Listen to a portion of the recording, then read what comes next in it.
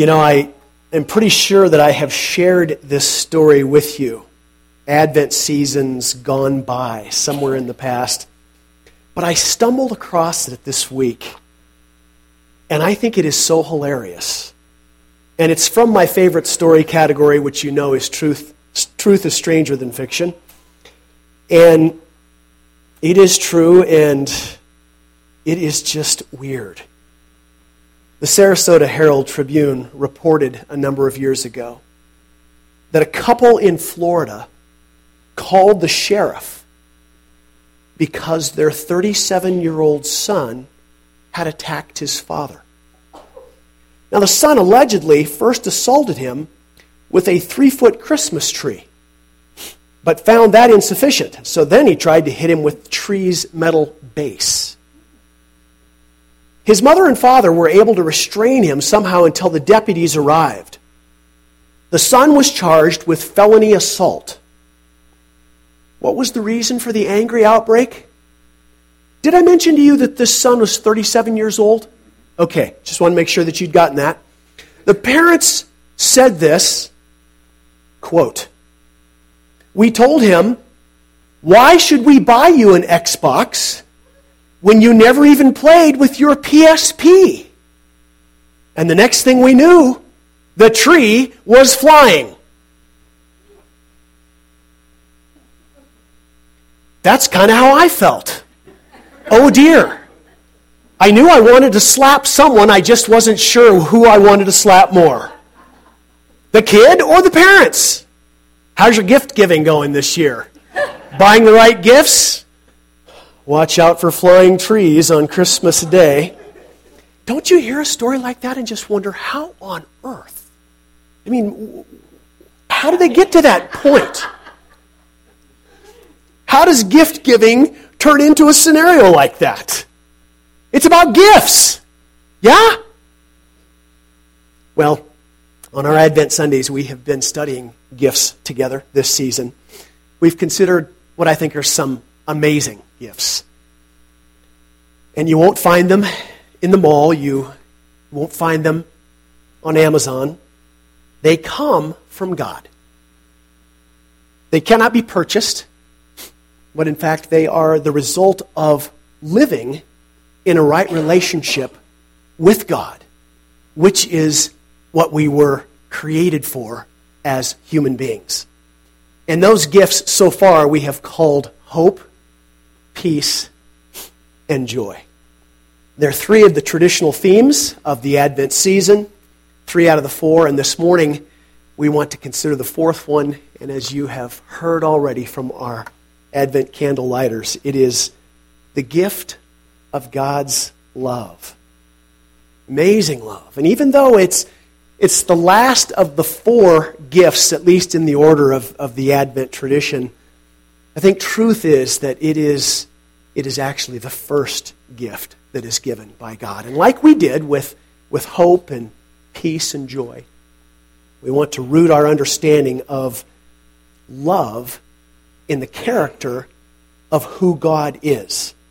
Because when we talk of love, when we talk of God's love, we are talking about a love that far surpasses our understanding of love in terms of our human interaction, our human relationships. It surpasses the highest standards of the very best of what human love has to offer. A few years ago, it's interesting, Yahoo compiled a list of the top 10 words that web searchers want to define. And at the top of that list was the word love.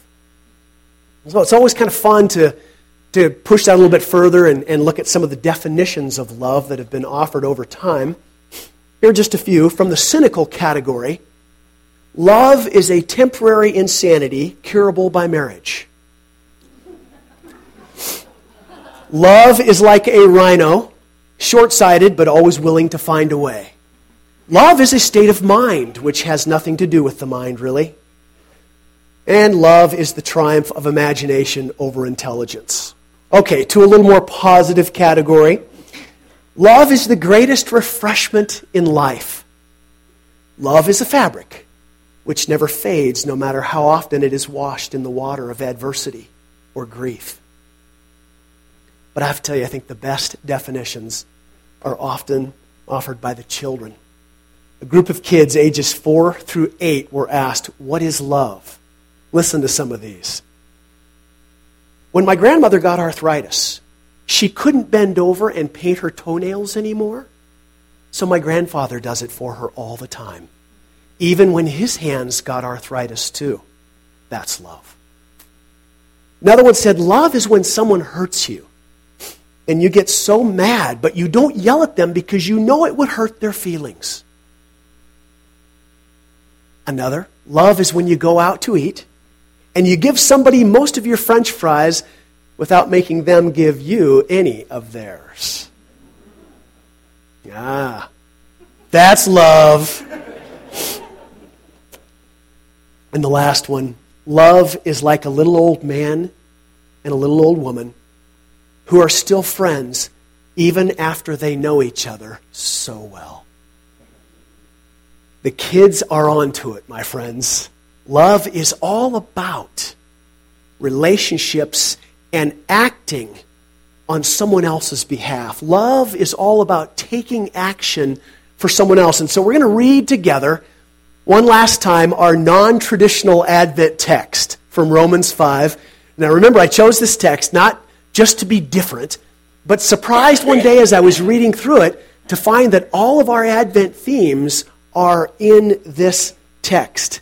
They're all a result of what God has done. God has taken action on behalf of lost and broken humanity. And it's His activity that makes possible hope and joy, peace and love that are both life-transforming and are lasting. And so, let me just one last time remind you again that our text begins with that word therefore, and we want to know what it's there for. And so, one quick reminder again, Paul has spent the previous 4 chapters, and I hope some of you as we've gone along have read those 4 chapters, leading up to chapter 5. He has spent those 4 chapters making the case for the lostness of humanity. Because there is resident in the heart of every human being a rebellious attitude that rejects God's rightful place in a person's life. Rightful place as creator, one who is deserving of worship and praise and thanks. Paul says that because that rebellion is resident in each heart, God's judgment is fair, it is righteous, it is deserved by all. He says no one seeks God, and there is no hope for anyone. But suddenly, the topic of faith comes up as he moves his way through his letter. Hope comes when God takes action to make it possible for sinful people to be righteous, and that happens as a result of having faith or trusting or believing in what God has done through His Son, Jesus, the one that we celebrate this time of the year, sent to earth to live and to die and to take upon Himself the sin of all humanity.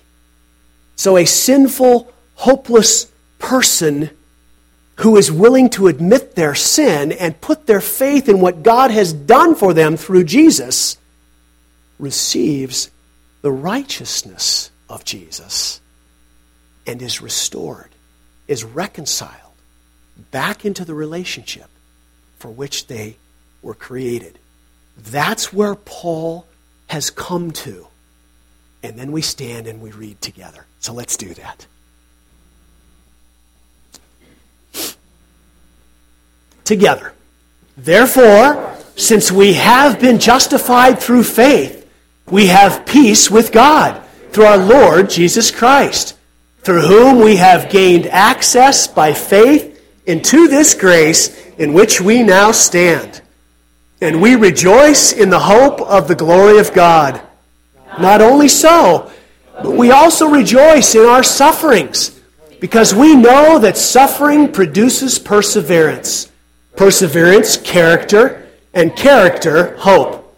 And hope does not disappoint us, because God's love has been poured out into our hearts through the Holy Spirit who has been given to us. You see, at just the right time, when we were still powerless, Christ died for the ungodly. Very rarely will anyone die for a righteous person, though for a good person, someone might possibly dare to die. But God demonstrates His own love for us in this: while we were still sinners, Christ died for us. Since we have now been justified by His blood, how much more shall we be saved from God's wrath through Him? For if, while we were God's enemies, we were reconciled to Him through the death of His Son, how much more, having been reconciled, shall we be saved through His life? Not only is this so, but we also rejoice in God through our Lord Jesus Christ, through whom we have now received reconciliation. My brothers and sisters, this is the word of the Lord. Amen. Go ahead and be seated. All right, Rachel, can we put that one verse or that one line back up? We just read these words. God demonstrates His own love for us in this: while we were still sinners, Christ died for us. Okay, wide open question here. What does this statement say about God's love? Powerful statement. So talk with your neighbor for just a minute or two. What is this statement saying about God's love? We'll leave it on the screen for you. Okay, we ready? We could go on and on, couldn't we? About this topic. But what are those words in particular? God demonstrates His own love for us in this: while we were still sinners, Christ died for us. What is that saying to us? What is it telling us about God's love? Who wants to share? Greg? Totally unselfish. Okay. Totally unselfish. Agape love. Yeah. Unconditional. No prerequisites. Okay. What else? It's an action statement. Okay. More than just words. Yeah, for sure. What else? Anyone? Come on. Did you hear that? It wasn't because we were lovely or lovable. Yeah, we'll talk about that just a bit more. Good. Did you hear that back there? Speaks to God's character. It's hard for us to even forgive people who have hurt us, to be willing to die for an enemy. It speaks volumes of God's character. Correct. Such a good observation. Yeah, He didn't wait for us to get our act together. That just wasn't going to happen. Yeah. Anyone else? Yes. Oh, go ahead. I'm sorry. Speaks to the value. Okay. Value of humanity. I like that. It's truly stunning. It really is. If we allow ourselves to think as we should on it. Yeah. His love ought to be rather, I think, unnerving to us, in the sense that, whoa, if He did this for me, what do I owe Him? We don't like to think in those terms. And I don't say that in any legalistic sense. It's a sense of the heart's response. Yeah. And you really don't get there until you're willing to take that step of faith and embrace it. Begin to live into that love. Back to the relationship for which we were created. Not just accidental, but the one that we were designed for. And the tragedy that we all know, or many of us know to be true, is that we spend so much of our time pursuing in this life and through temporary things, those things that our soul longs for, those things that we were created for, those things that only God can give us as our Creator. You've hit on some amazing truths about God's love. I think the most important words for me, or I should say maybe my favorite words in that that statement, his own love. I love those words. His own love. Paul clearly wants to eliminate the possibility of misunderstanding the love that he's talking about. He doesn't say God demonstrates love for us, because we all have an idea of what that is. That leaves too much room for personal interpretation and nuance. This is not my understanding or my experience of love that Paul is talking about here. It's not your understanding or your experience of love. He is referring to God's love. And specifically, and let's remember our Trinitarian roots here, the love that the Father, the Son, and the Spirit have been sharing with and for one another for all of eternity. That is the love of God. Love flows through the relationships of the Godhead, to use the Old English word, and it flows from God. He's referring to love that comes from the source. The Apostle John would write later, this is love. Not that we loved God, but that He loved us. And He sent His Son as an atoning sacrifice for our sins.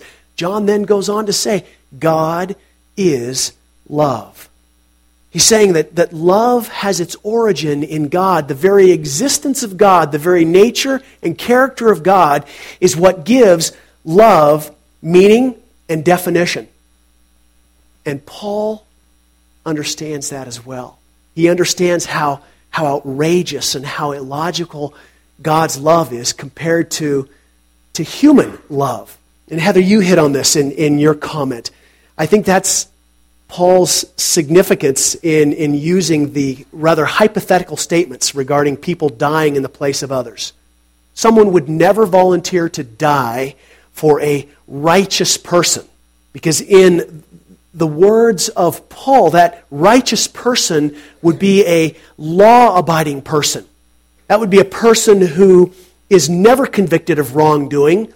They would never be found on death row because they keep every point of the law. They never do wrong. Who needs to die for a person like that? Because they're never convicted. He says, well, but maybe for a good person, not a perfectly righteous, law-abiding person. That one could be convicted of a wrongdoing. They could find themselves sentenced to death.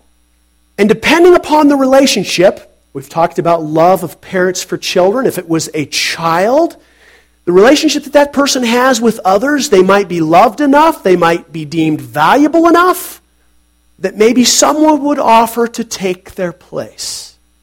Maybe. Perhaps, Paul says.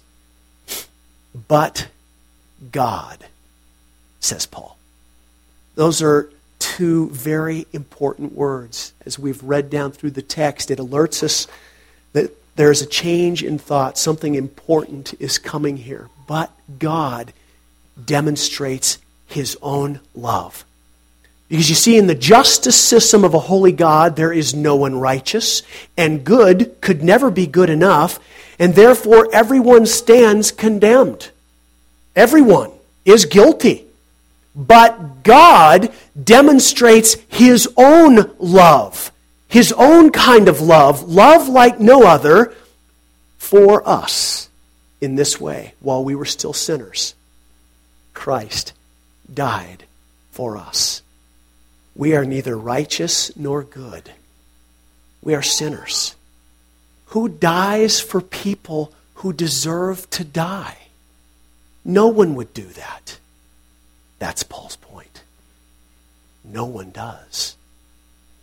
God does. You remember that commercial? It's been a number of years ago, Christmas time. It was a Lexus Christmas commercial. Husband leads his wife blindfolded into the living room. Brand new Lexus sitting there in the living room with a big red bow on it. Blindfold comes off. She looks at him with her eyes wide open and says, "Where did you find a bow that big?" I wanted to slap her too. Just saying. Just saying. You know, you have to laugh because she just so completely misses the enormity of the gift.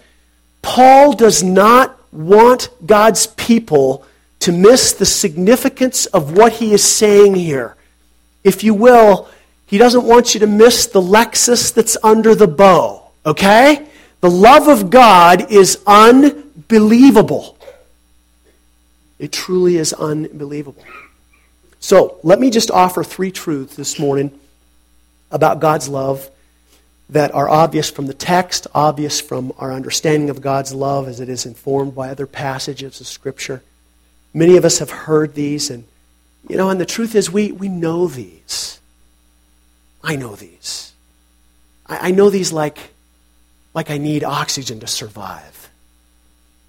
But there were moments this week when I was so much more keenly aware of that because it was really hard to breathe at some points. And suddenly you think, whoa, I need to get more air. Well, we all know oxygen's important. We can't live without it. We all know that we need water to survive. We never think about that here. But when you take off on a mission trip to a country where there is no running water, or the water that's running isn't safe to drink, suddenly you become more keenly aware of how necessary that water is to live. This falls into the same category. Truths that we know, and yet they are, I think, more significant and more important than we sometimes really understand. First truth is this one. God loved us first. God loved us first. We know that, right? I mean, we know that to be theologically correct, we talk about God loving us first. But I'm not so sure that I really always get that. We need to be cautious about subtle thinking that allows us to believe that somehow we were rewarded for seeking God. Because Paul has just built a case through his first 3 chapters in particular, and a bit of 4, quoting from the Psalms and the prophets when he says, and we've heard these words before, there is no one righteous, Paul says. Not even one. There is no one who understands. There is no one who seeks God. All have turned away. And now we've read this morning, while we were still sinners, Christ died for us. In verse 7, Paul says, at just the right time, when we were still powerless, Christ died for the ungodly. It's important that we not miss the significance of those 2 words that he uses there. Ungodly is a word that is used often in Scripture to describe people who have no place for God in their lives. They are the center of their universe. There is nothing that speaks more clearly to the sin nature of rebellion that is resident in the heart of the human being than to have no place for God in one's life. Those are the ungodly of Scripture. And then that word that he uses, powerless, well, guess what that means? Powerless. It means we can't do it. That is who we were, and there was not a thing we could do about it.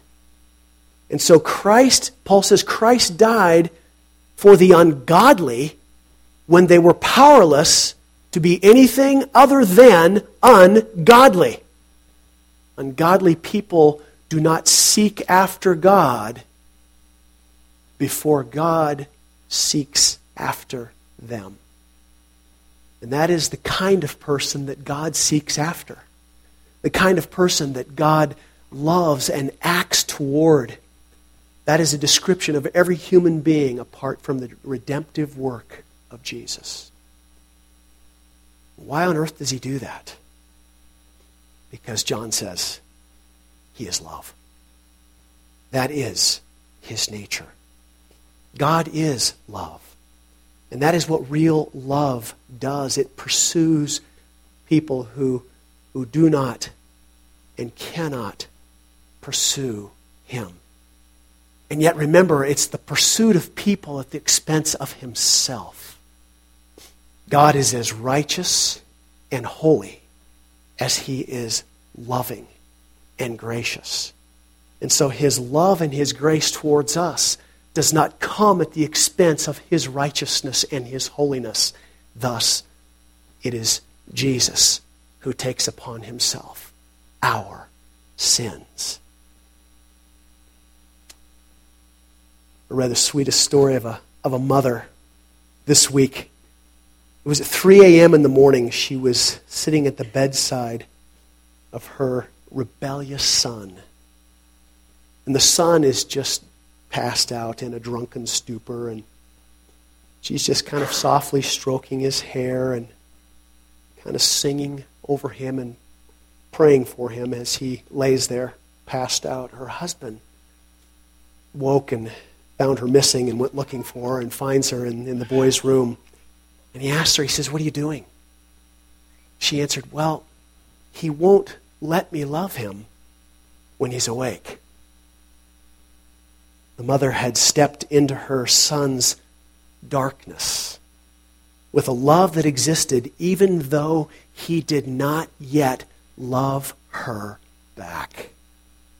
That is what God has done for us.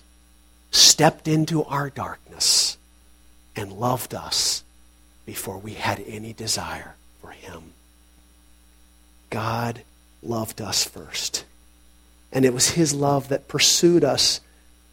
But not only did He love us first, as we've heard from texts and from some of your comments, He loved us when we were unlovable.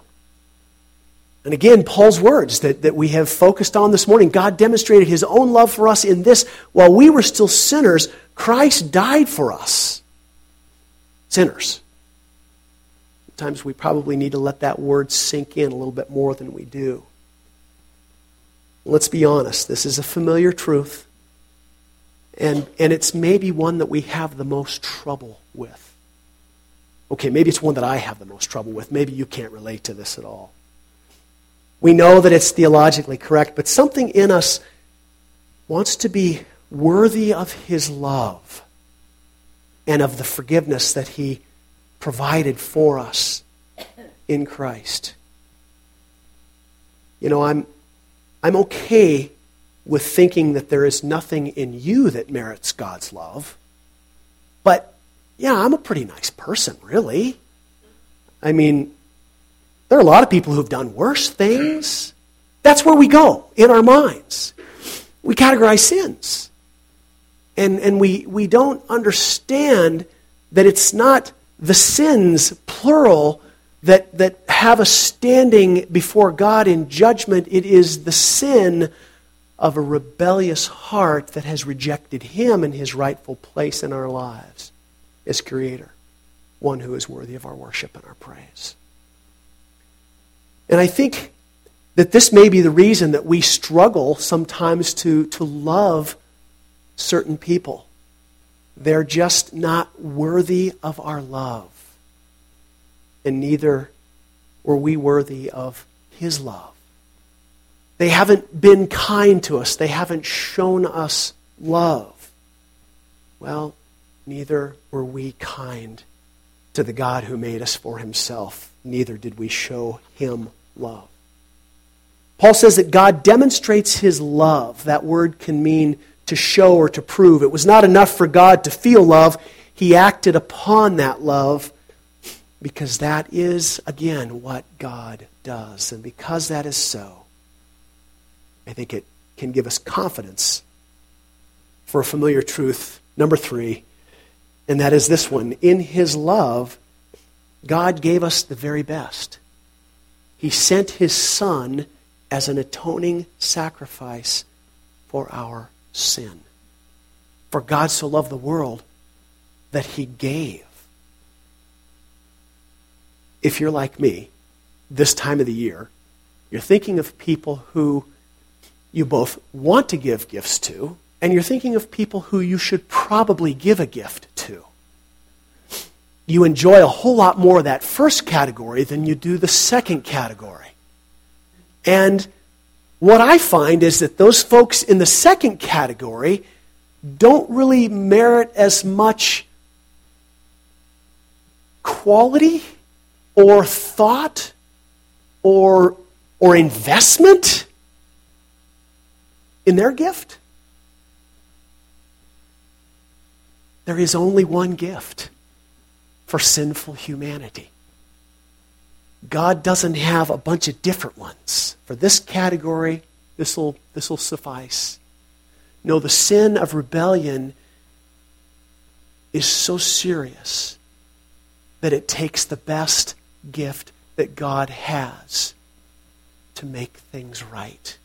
He offers to those who have rebelled against Him, no matter where they live, no matter what they look like, no matter who they are,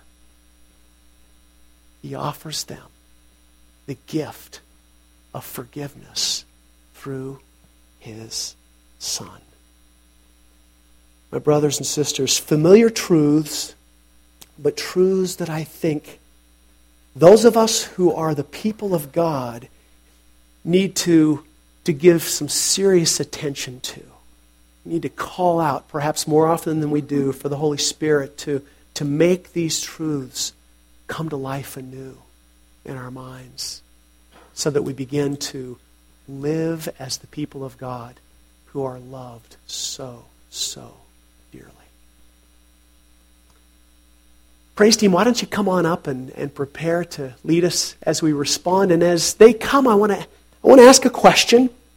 What will you do with God's gift for you in this season?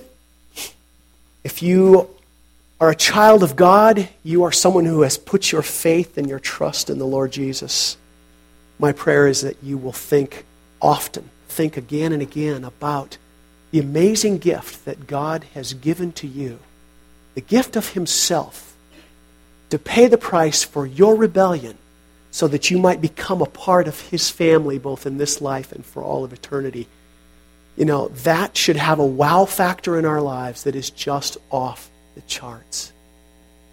You know, and there may be some here this morning who you've never accepted that gift. And I say it that way because the gift is available for all, but if in your life it is just a gift that you have not received into your life and allowed to begin to impact and change your life, then the gift of God's great love is doing you no good whatsoever. And I would encourage you, even today, if you're sitting here this morning and you want to know, how can I make this gift a part of my life? How can I receive this gift? And how can I begin to live my life in this love relationship that God has made possible? Ask someone before you go this morning. Ask me, ask anybody. Don't leave without finding out how you can be the recipient of God's greatest gift of love, made possible through His Son, Jesus. And out of that gift flows the other gifts that we have looked at: peace and joy and hope, because all has been made right through the sacrifice of God's Son, sent in the form of a baby, so that He might live and die and become the atonement, the love offering